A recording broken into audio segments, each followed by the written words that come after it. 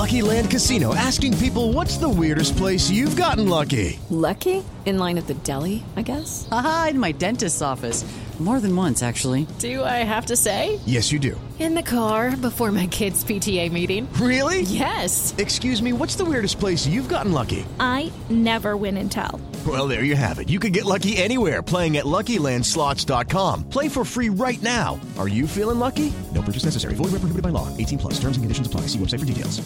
Judy was boring. Hello. Then Judy discovered ChumbaCasino.com. It's my little escape. Now Judy's the life of the party. Oh, baby, mama's bringing home the bacon. Whoa, take it easy, Judy. The Chumba life is for everybody. So go to ChumbaCasino.com and play over 100 casino-style games. Join today and play for free for your chance to redeem some serious prizes. ChumbaCasino.com. No purchase necessary. Void where prohibited by law. 18+. Terms and conditions apply. See website for details.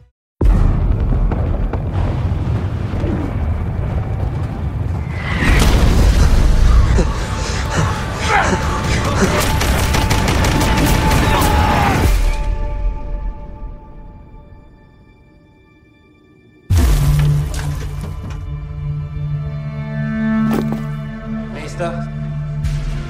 Paul Bäumer? Ich möchte noch nicht loslegen.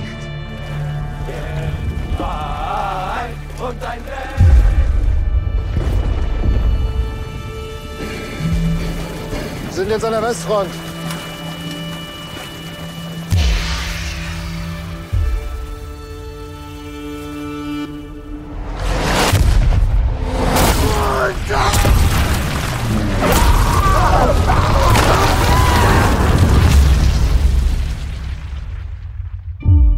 Wieder mehr als 40.000 Tote allein in den letzten Wochen. Es ist vorbei.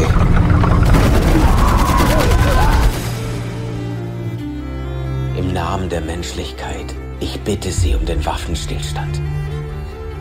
Vous avez 72 heures pour accepter nos conditions. Ich werde nicht kapitulieren. Meine Mutter wollte nicht, dass ich in den Krieg ziehe. Ich wollte ihnen zeigen, dass ich das kann. Ach, Paul. Ja, mal nach Hause kommen.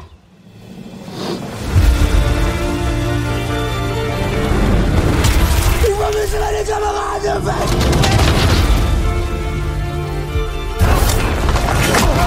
Schließen wir Frieden. Es tut mir leid. Ich habe Angst vor dem, was kommt. Du musst jetzt tapfer sein. Für die, die es nicht geschafft haben. Für uns alle.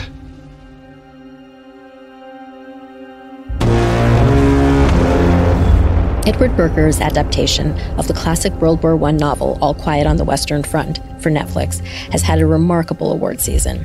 The film earned 9 Oscar nominations, including Best Picture, Adapted Screenplay, International Feature, Cinematography, Production Design, Makeup and Hairstyling, Visual Effects, and Sound and Score.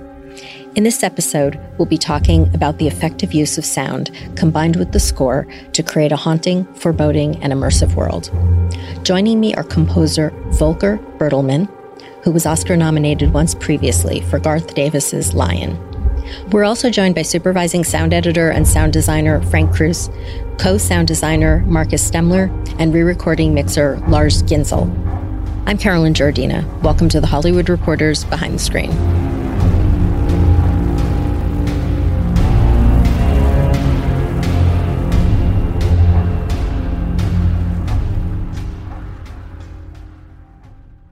Welcome and congratulations on the film and on your nominations. Yeah, thank you so much. Thank you so much. Thank you. Thank you for having us. So let's start when you first began talking about the project with Edward. What were some of the things you talked about and what you wanted to accomplish with the sound and the score? Volker, would you like to start? Mm-hmm. Well, I was in Berlin for a screening, and that was maybe the latest who was coming on board. So when I saw the film, it was already very much in a very good shape. And I got a few instructions from Edward, he was saying that he wants to have some music for Paul Bäumer's stomach. He wanted to have some destruction, so to destroy the images with music. And he wanted to have a snare drum that isn't played by somebody who can't play the snare. That were the three things that are the three sentences I received. And the other thing was that he asked me to do something that I've never done before. And that was mainly it. So I went back home, and I mean, I saw the film already with a lot of, battle sounds, and I mean, they were not finished, but they were already in a shape where I could imagine that there will be loud noises mixed with music. So I had to find a way of, like places in the music where I can place the music so that you can hear it properly. And so my first thought was that I might have to find a small little element that is actually the beginning 3-note element that I can use in little gaps when the explosions stop, and then I can have that harmonium playing these 3 notes. That was the first initial idea. Yeah, Edward sent me a script probably a couple of months before they started prepping and the shoot. And I went through the script and was blown away from what I read there, and knew immediately what, the challenges we would be facing in terms of the vehicles, the, trucks and tanks from the time that are super hard to source or record in post. So I got in touch with the production sound mixer, Victor Praschil, and we had a long online conversation about what elements to try and record during the shoot, or which ones were really crucial to record on set, because this was pretty much at the height of COVID in Europe, and especially the Czech Republic. So there wasn't even the slightest chance for us to go on set and grab extra sounds like we normally used to do. Like on other shoots, I would always try to encourage the sound recorders on set to grab as many wild tracks and extra sounds that are unique to the location as you can. But of course, they're super busy, getting clean dialogue, and there's very little time. So it's pretty rare that you can have a giant crew of, a couple of hundred people on set wait on sound for like a 3-minute extra take. So we made a big list of things that would be great to grab on set, and he brought in extra microphones and additional helping hands who would always, like, in the in between takes or whenever there was a chance to grab a couple of hundred extras they had on set, to grab them and ask them to run through the mud or roll around in the dirt and die for sound again. And so this list was the start. I wanted to get out of the way and kind of brief him that these were really crucial. And then I did a lot of research on actual recordings from that time. So I dug around and tried to find possible early recordings, because the wax cylinder was already invented. So technically it would have been possible to record. Though I'd imagine that the availability, I'm sure, was very limited. Yeah. That it was very unlikely that someone would have had the time to record, on a sensitive instrument like a wax cylinder recorder in the trenches. So that was out of the way. So to be clear, did you use anything in the end that was archival? No. There's really one recording I came across, and that was it's really, really lo-fi, obviously, tons of crackle and nothing we could possibly use for this. Obviously, it was just too old, too vintage, but it gave you an idea.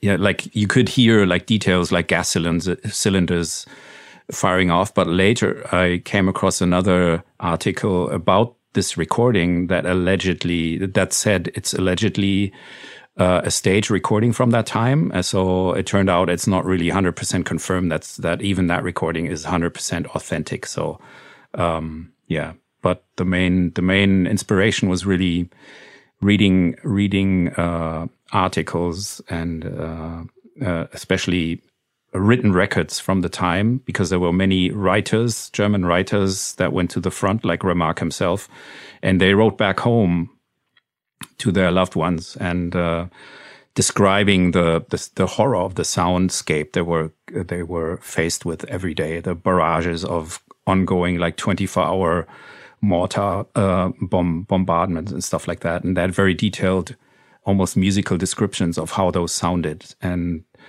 that led me to kind of the idea that it wouldn't make sense for us to try and recreate a scientifically correct soundscape of World War I, where it's, the exact gas cylinder, canister or the exact grenade would fire off on screen, etc. So we decided just to tackle everything from an emotional perspective. Let's talk about some of the equipment that you had to record. Well, Victor, he did an amazing job capturing the vintage vehicles they had on set, like the trucks, for example. We knew that these vehicles would be super hard to come by, like in after the fact, after the shoot, like 6 months later in Berlin, and we didn't know what would happen in terms of COVID, so it was really crucial to capture those on set. And he did like multi-track recordings of all the vehicles, like the limousine. There's a very broad recording of that one with multiple onboard microphones inside, outside, and he recorded all the props tank that they had on set, and so that became the basis and fundament to. And we did design and add more sounds, obviously, on top of that. But what was great about those recordings, because they somehow had like how should I say this, like a very kind of raw and original character to them, because they were recorded in the moment without a huge attention to ultimate fidelity. So they sounded really real.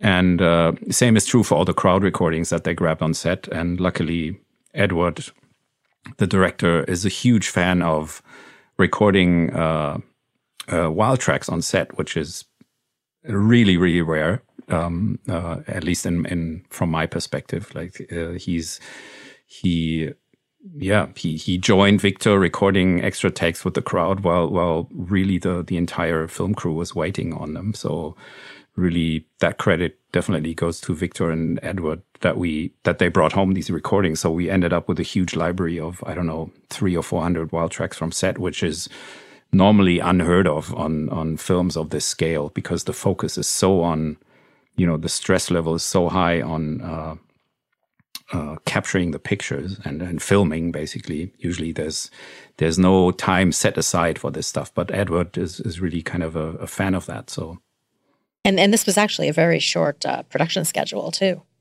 Yeah, I think 50 days of shooting, I believe, and our schedule was pretty tight too. We had the core time was, I think, 8 or 9 weeks for the initial track lay. We had a week during while they were editing the picture, where the first battle scene was kind of pre-designed, and we made a layout for that so they could continue refining the picture cut for that one. But otherwise, it was a pretty tight schedule for us, definitely. Markus, do you want to talk about some of the additional elements of the sound design? Yeah, sure. As Frank mentioned, the load of wild tracks we got from the shoot was just was so huge. It was for us like the perfect starting point.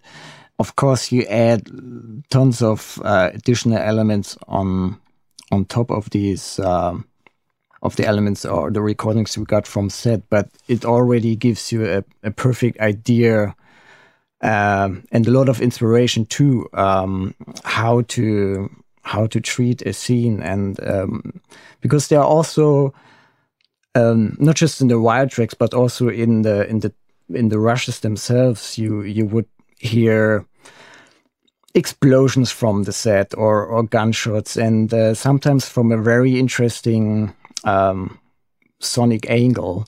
And there were lots of snippets that had a lot of character, and we went through lots of recordings and then just grabbed those little pieces and combined them and built something new out of them. So the inspiration with that came from all these ride tracks were incredible. What are some of the things that you recorded?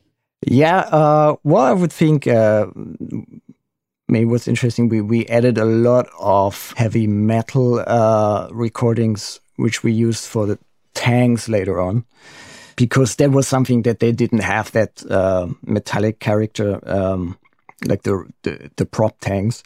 But for us, it felt like an interesting aspect of the vehicle's story rise, because they were so resistant against bullet impacts that it was very important to get that aspect across. One of the things that Markus mentioned was the character of the sounds that Markus and Frank created, and I think that's one of the things that's really standing out in terms of the material that they brought to the mix, and because every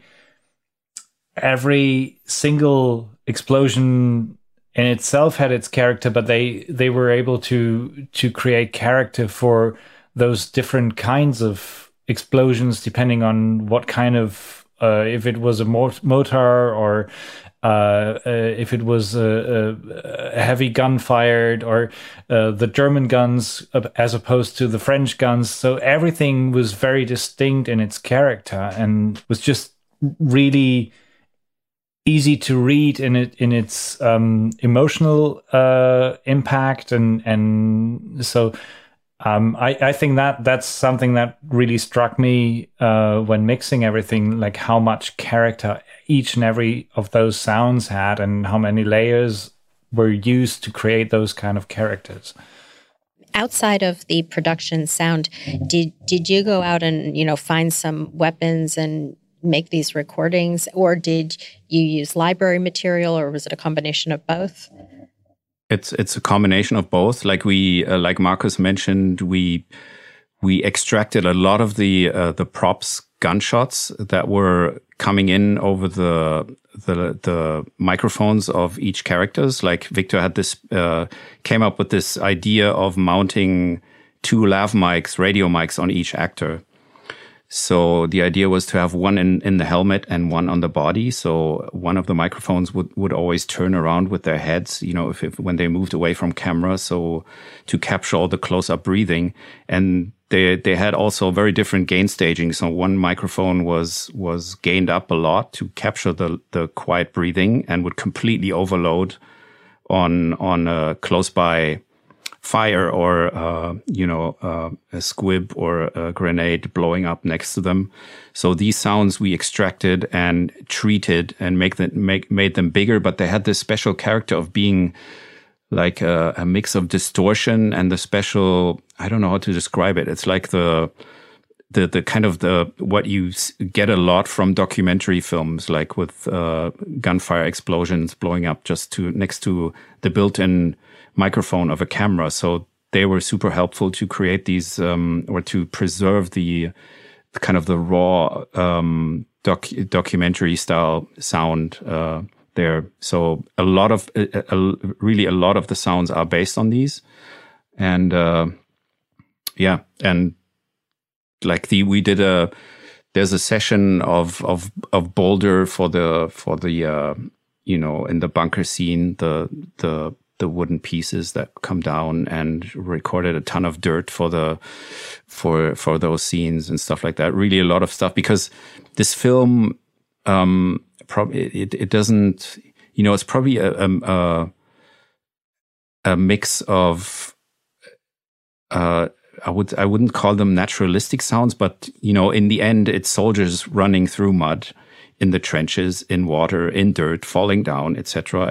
There's no R2-D2 in the film, you know what I mean? So, in the end, it's about creating a believable world with our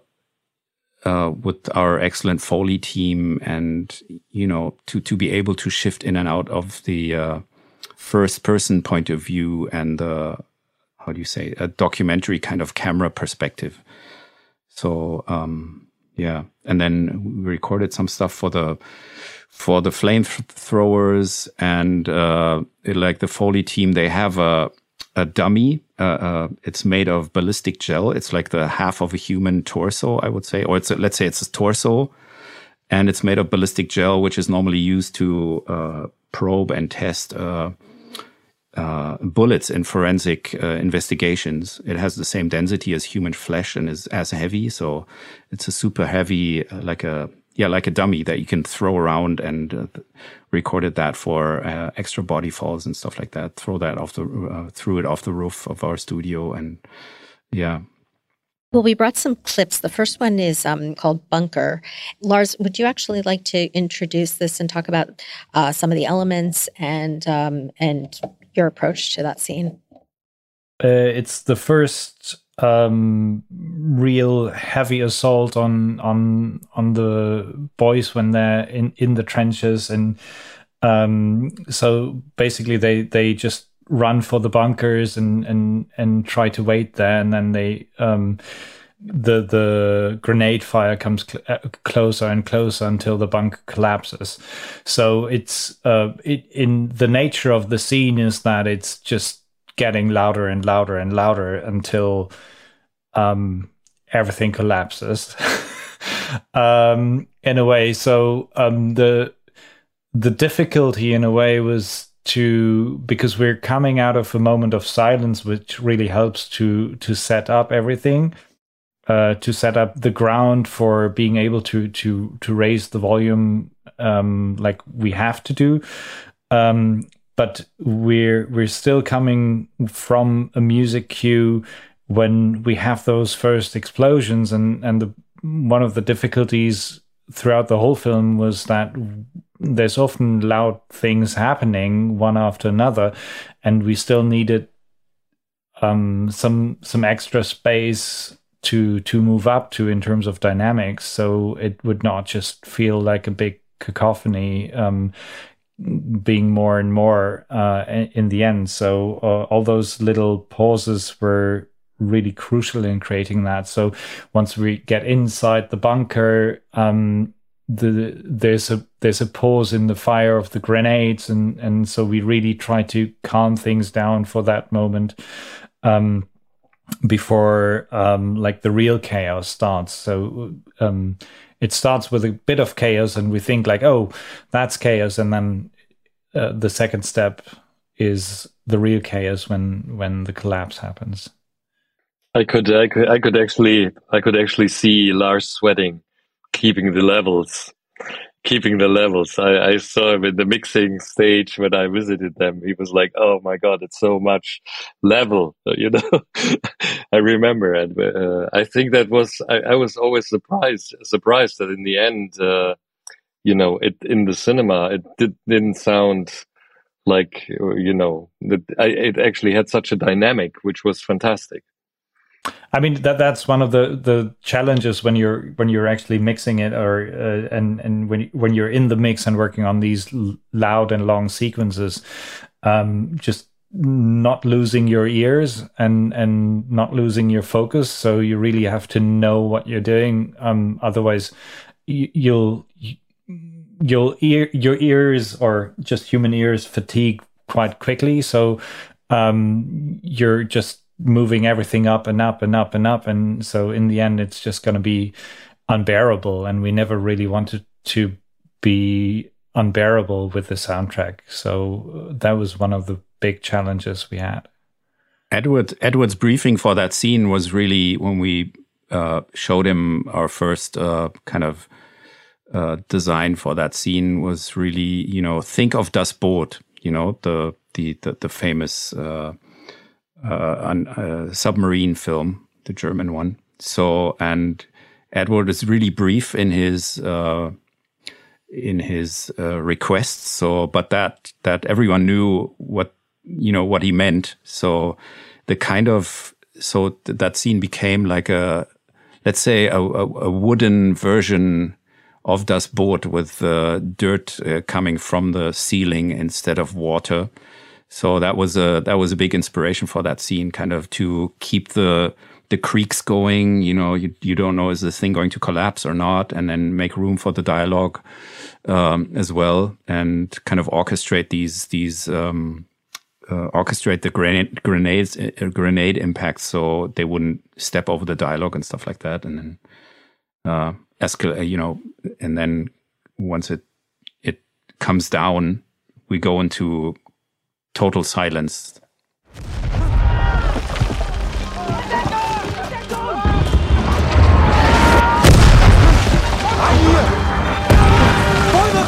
Ihr zwei Leute hier stehen! In den Volker!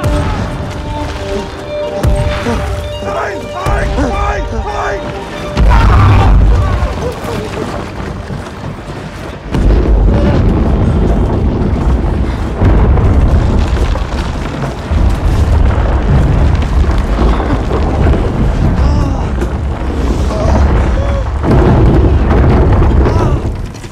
Mach doch, was du isst. Das hat meine Mutter gesagt. Wir bleiben zusammen, ja, Paul. Wir bleiben zusammen. Ich kann es nicht. Ich will heim.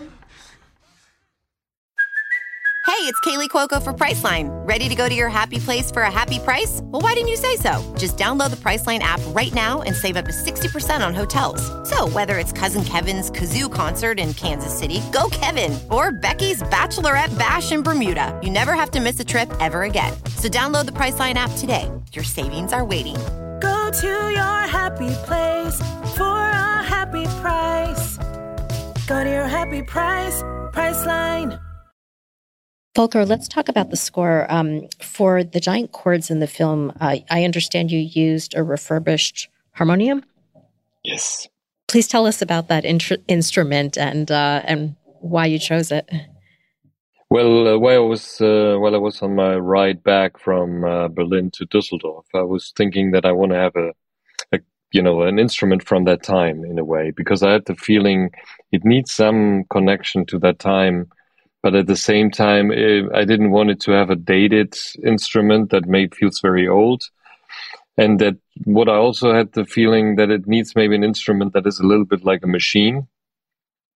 Because when I saw the first sequence, it reminded me a little bit of like old black and white films about explaining industry. It was a very descriptive 10 minutes of the war machine in a way. It explains how the uniforms are washed and how, dead men are peeled out of their uniforms and they are washed. Then, the names are exchanged and then they're handed on to new soldiers.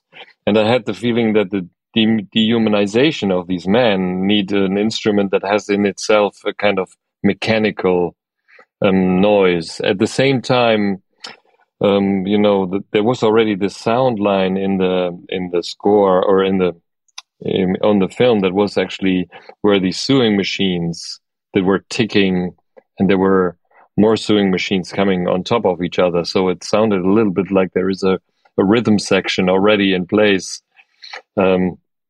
without having an instrument. But this ticking of the sewing machines was fantastic. I really loved it, and so I needed something that was maybe handle it or was going in collaboration with those sounds. And so I remembered the harmonium in my studio that was that I got from my grandmother. And it was, I think around 1900, it was standing in a small German village for playing Bach pieces, in religious homes. It was in a way a kind of cheap organ for pietistic religious people.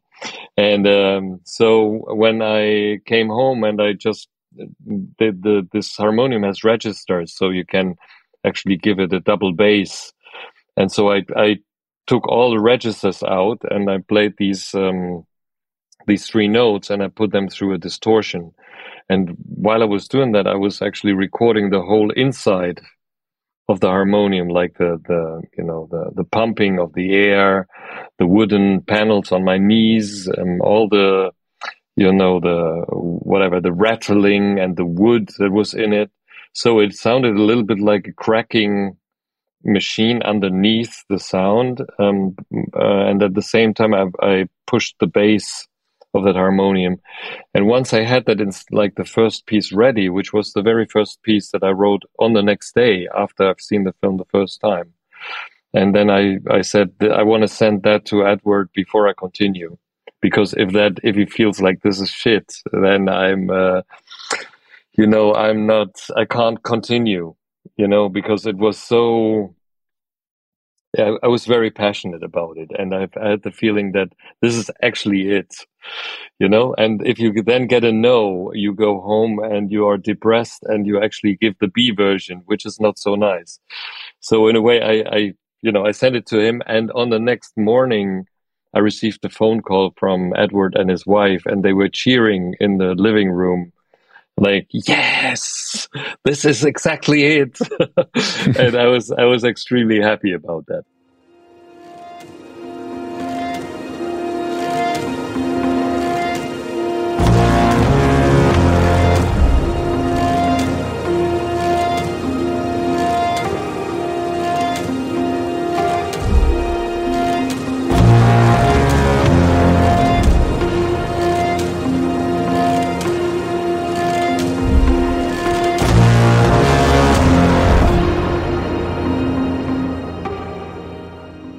It really played such a role in just conveying what Paul is feeling throughout. That combined with all of the sound work. Mm-hmm. Yeah, no, totally. I think also, that these 3 notes are actually getting a part of all the other tunes or of all the other cues, because, when we take, for example, the killing of the Frenchman in the trenches, this is a chordal theme of the same motive, but it's developed into, let's say, a 6-tone motive, it's a little longer. And then we have also at the very end a string motive that is in a way the same motive again, but very high and fragile and more classical arranged. So what I really liked after finding that the 3-note motive, I could use that fragmentally in pauses, but it didn't need to be on the grid. But at the same time, I could expand that to something that is very fragile and beautiful, and that can actually express, the man's longing for a glimpse of, their past in a way, or the lost homes, the lost mothers, the lost fathers, everything that was just, every now and then they were hoping to get back at some point. It's very hard to imagine this, this loss or that feeling. Sometimes I can imagine that very slightly, but I would say that is much, much stronger, I think, for those guys.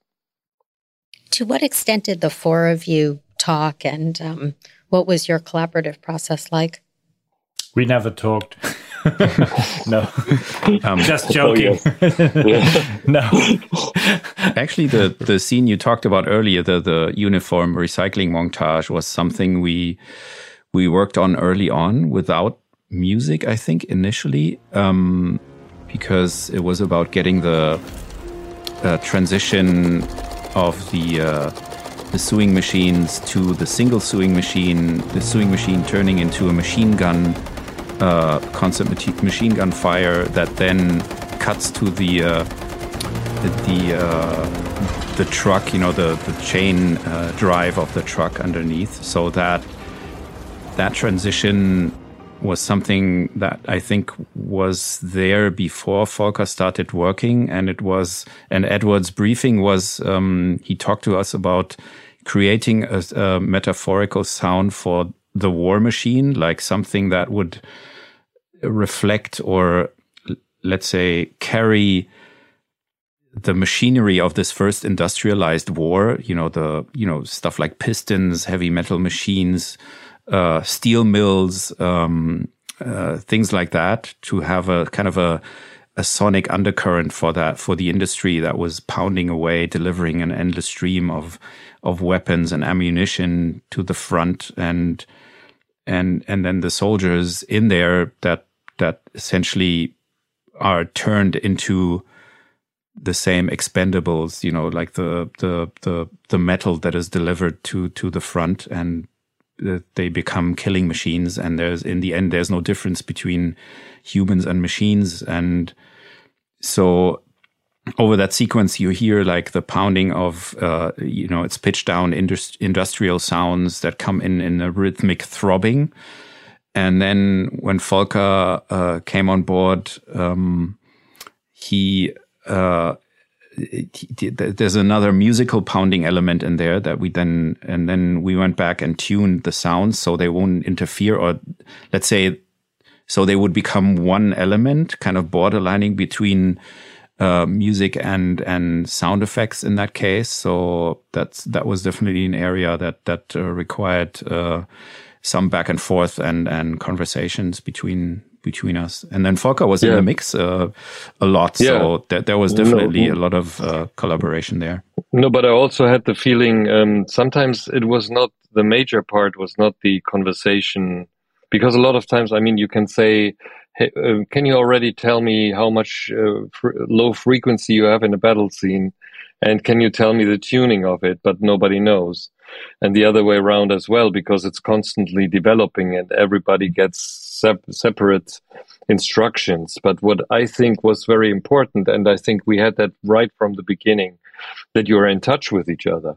So that, for example, you send, like I know that a couple of times I asked, can you send me already a new version of the sound effects, or can we get actually what is the actual state? Because a lot of times you work to a state of the sound effects that is from the very first, the very first one, and you never exchange it, and you finish it, and then you realize, oh, there is new effects coming. So I think what was very nice was that there was at least an exchange between, I was sending already new cues. You could actually get a little bit of an idea how the cues will change, what instrumentation they will have, if there might be bass, if the basses would work together, which I think is always a very tricky frequency, because if I'm using bass notes and the explosions are so loud that the bass is in a way directing the chord, where the chord goes in a way, and the explosions, for example, take that bass movement away, then suddenly the music starts to crumble and it gets not defined. So it needs always this exchange. And with Lars and in the mix, I think that was also very helpful that we all sat together and talked about the levels in certain areas, because I could announce, for example, sometimes, hey, can you take the ambush a little higher? Because that's actually keeping all the musical events together. And in some areas, we could actually lose certain musical elements because it was not so important or necessary, So I'd like to talk about the tank scene. For starters, this is a scene when it begins and the tanks appear. Paul and the other soldiers have never seen these tanks before, and they approach almost like a character in the movie. So to start, would you talk about just creating the sound of the tanks? Yeah. So as you mentioned, the soldiers at that point of the war, they had not yet faced tanks like these, especially of that size. So when they're in the kitchen and suddenly the shelves and the table starts shaking, they don't really know what's going on. They just know, okay, something is not right, so they decide to get out of this field kitchen and line up in the trenches. So sound-wise, we felt the best way to tackle that scene is to just stay with the soldiers and keep up the unknown, so to speak. So we wouldn't sell what's going on by already building a sound wall of tank engines when they had not yet seen what all this trouble is coming from. So we rather decided to only stay with the phenomenons that these tanks created, like the shaking and the rumble, and we also had like little pebble stones jumping on the ground, and then when they line up in the trenches and they look into the fog, they still don't see what's going on. So we try to create this kind of ominous sounds just to mirror their what they see, which is like they basically don't see anything. So we try to mirror that in the sound by creating these ominous sounds that kind of echo through the fog and through the mist, and only when they finally pop up on the horizon, this is where we start to hear more specific sounds of the tanks. And then this is also, I think, the moment where in that battle the music comes back for the first time. So in that moment when they're lying in the trenches, there's a lot of crossing over between music and sound design. There's some ominous winds, and there's really interesting stuff, low frequency stuff in the music that's going on. It's kind of melting and merging into each other to create that sort of uncertainty.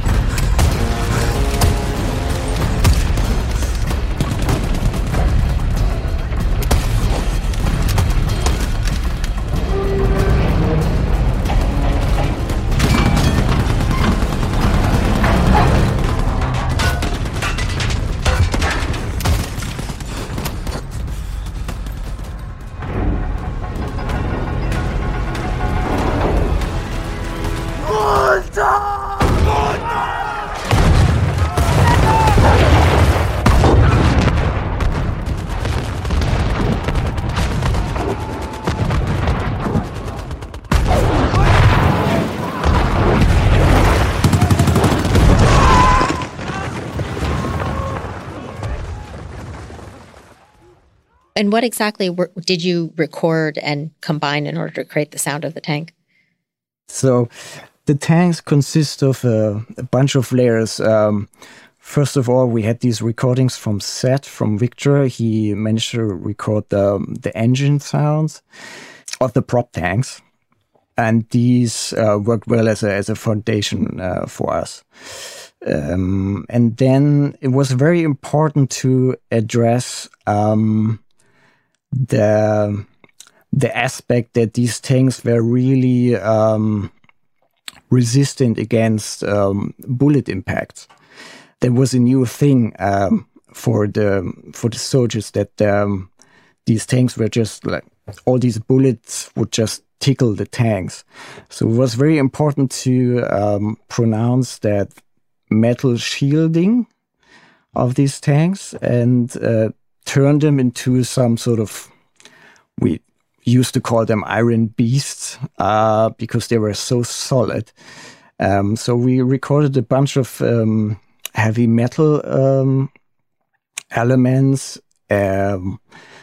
like singing metal almost, to give them an almost kind of an animalic touch. And then we added things like, pile drivers and hammers and all sorts of like metal sounds that, little snippets then created the chains and stuff like that. I think one element is it's actually a ventilation shaft, like an old metal, like from an air conditioning system. It's like a big how would you describe that? Like a square-shaped pipe. So that was kind of, how do you say that? Like played like an instrument, scratched with forks and screeches, and that was then pitched down to create the kind of the howling you hear as they approach. Oh my God. Yeah, it was really, the idea was to turn them, have no engines really, and keep them, turn them into almost like they are monsters, essentially, iron monsters, like Markus said. It's probably also the thing that the least interesting sound or the least threatening sound of those tanks would actually be those engines, because they're it's not what would cut through the music. So like all those metallic clinks and clonks of the chains and the friction and the stones being ground, all of those gave a lot more options for shifting through those layers to keep the tanks alive, while we also have the music building up quite heavily with the appearance of the tank. So it was absolutely crucial to have like all these different layers of sounds to keep the tanks alive in a sense, and to be able to actually notice them as tanks and not just become yet another layer of the music, which we wanted to have in the first part before we see the tanks. That's where we wanted to have this ominous feeling, but like once they appear, we want to have a clear distinction between the tanks and the music, actually. And Volker, would you tell us about the cue? Yeah, I mean, the first thing is that there's a, when we see the soldiers in the trenches, and of course we heard already that there's some rattling. They went out. I think the mice were running over the floor. So in a way, all the symbolism is already talking very clearly that something is coming, something that is extremely dangerous. But then they are watching the horizon, and I had the feeling that the music should start there with something that is, actually not giving away something already at that point, that you need actually something that can grow until, I would call that clearly a ramp until the tank is appearing. And then after that, the tank stops, and then, we had a little hole in there, and just wait and build up again the music. And then there's, in a way, the whole cue is like three ramps in a way. There's one where the tank, stops again, and then we have another ramp before it's shooting its first bullet. So in a way, it's just like these increasing points of tension. But at the same time, what I think is very interesting, also for me as a musician, not only hearing what those guys are saying, but at the same time also seeing the sound files and everything that they are, bringing into the process, which I think is with music, with my way of music making, the similar thing that I want to find something that is not exactly identifiable with something that you see, but it brings across exactly what it is. So, and sometimes that is not the real sound, because when you record the real sound, it's so harmless that you think like, this is not working. We need something like more intense.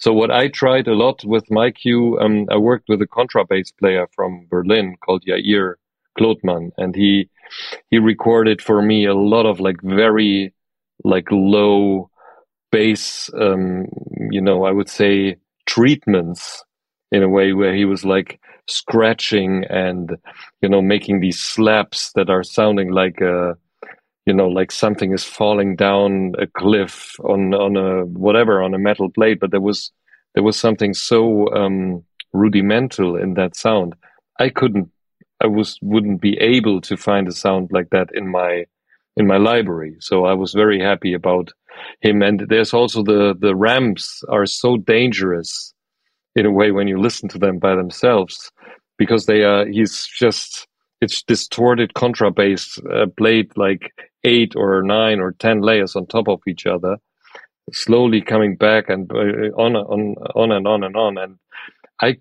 this is when I heard those from him, I was saying this is exactly what I want.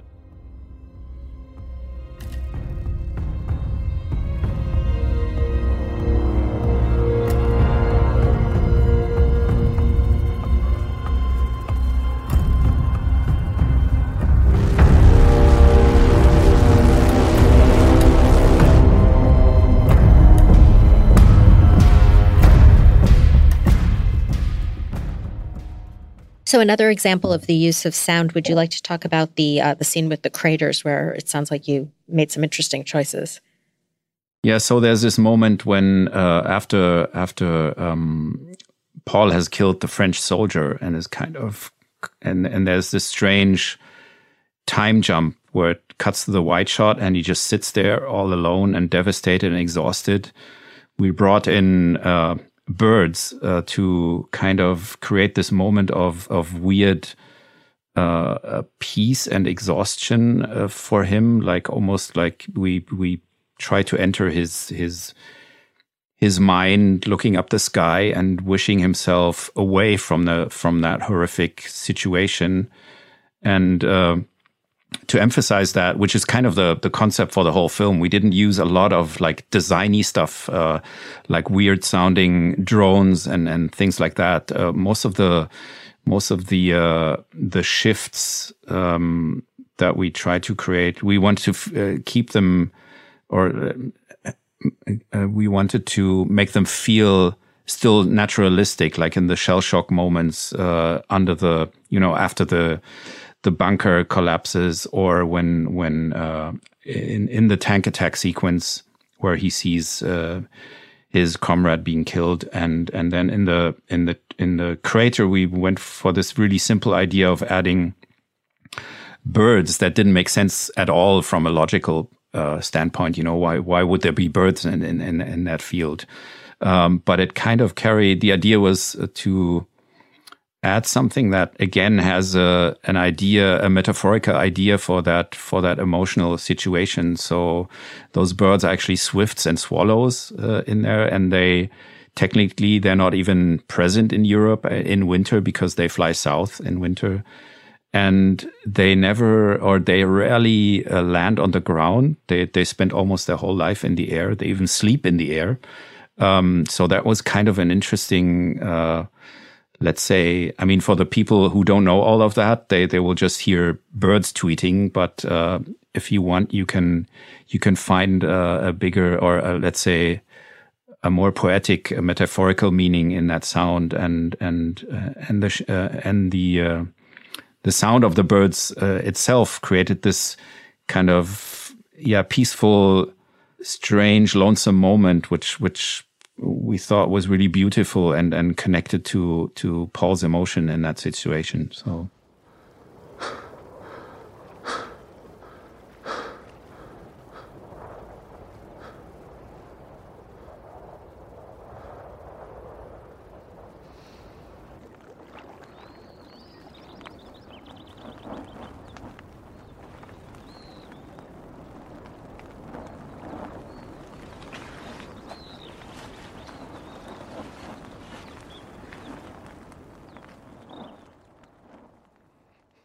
Well, we're almost out of time, but before we wrap, would you like to give a shout out to your teams?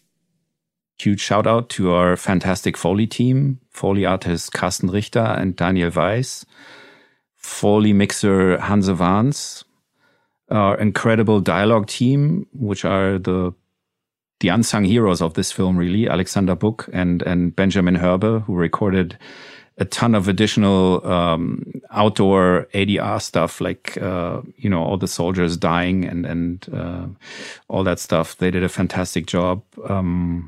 Thomas Kalbert, Moritz Hoffmeister, ADR editors, Victor's team, his boom operator, additional recorders on set he had. Oh, and Kunal Song, our brilliant Foley editor, and anyone else I've missed. Well, again, congratulations on the film, on your nominations, and thank you so much for joining us to talk about your work. Thank you, Caroline. Thank you very much.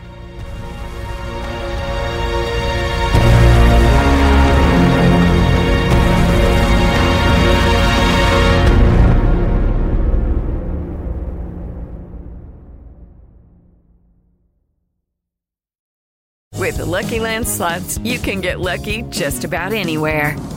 This is your captain speaking. We've got clear runway and the weather's fine, but we're just going to circle up here a while and get lucky. No, nothing like that. It's just these cash prizes add up quick. So I suggest you sit back, keep your tray table upright, and start getting lucky. Play for free at LuckyLandSlots.com. Are you feeling lucky? No purchase necessary. Void where prohibited by law. 18+ terms and conditions apply. See website for details.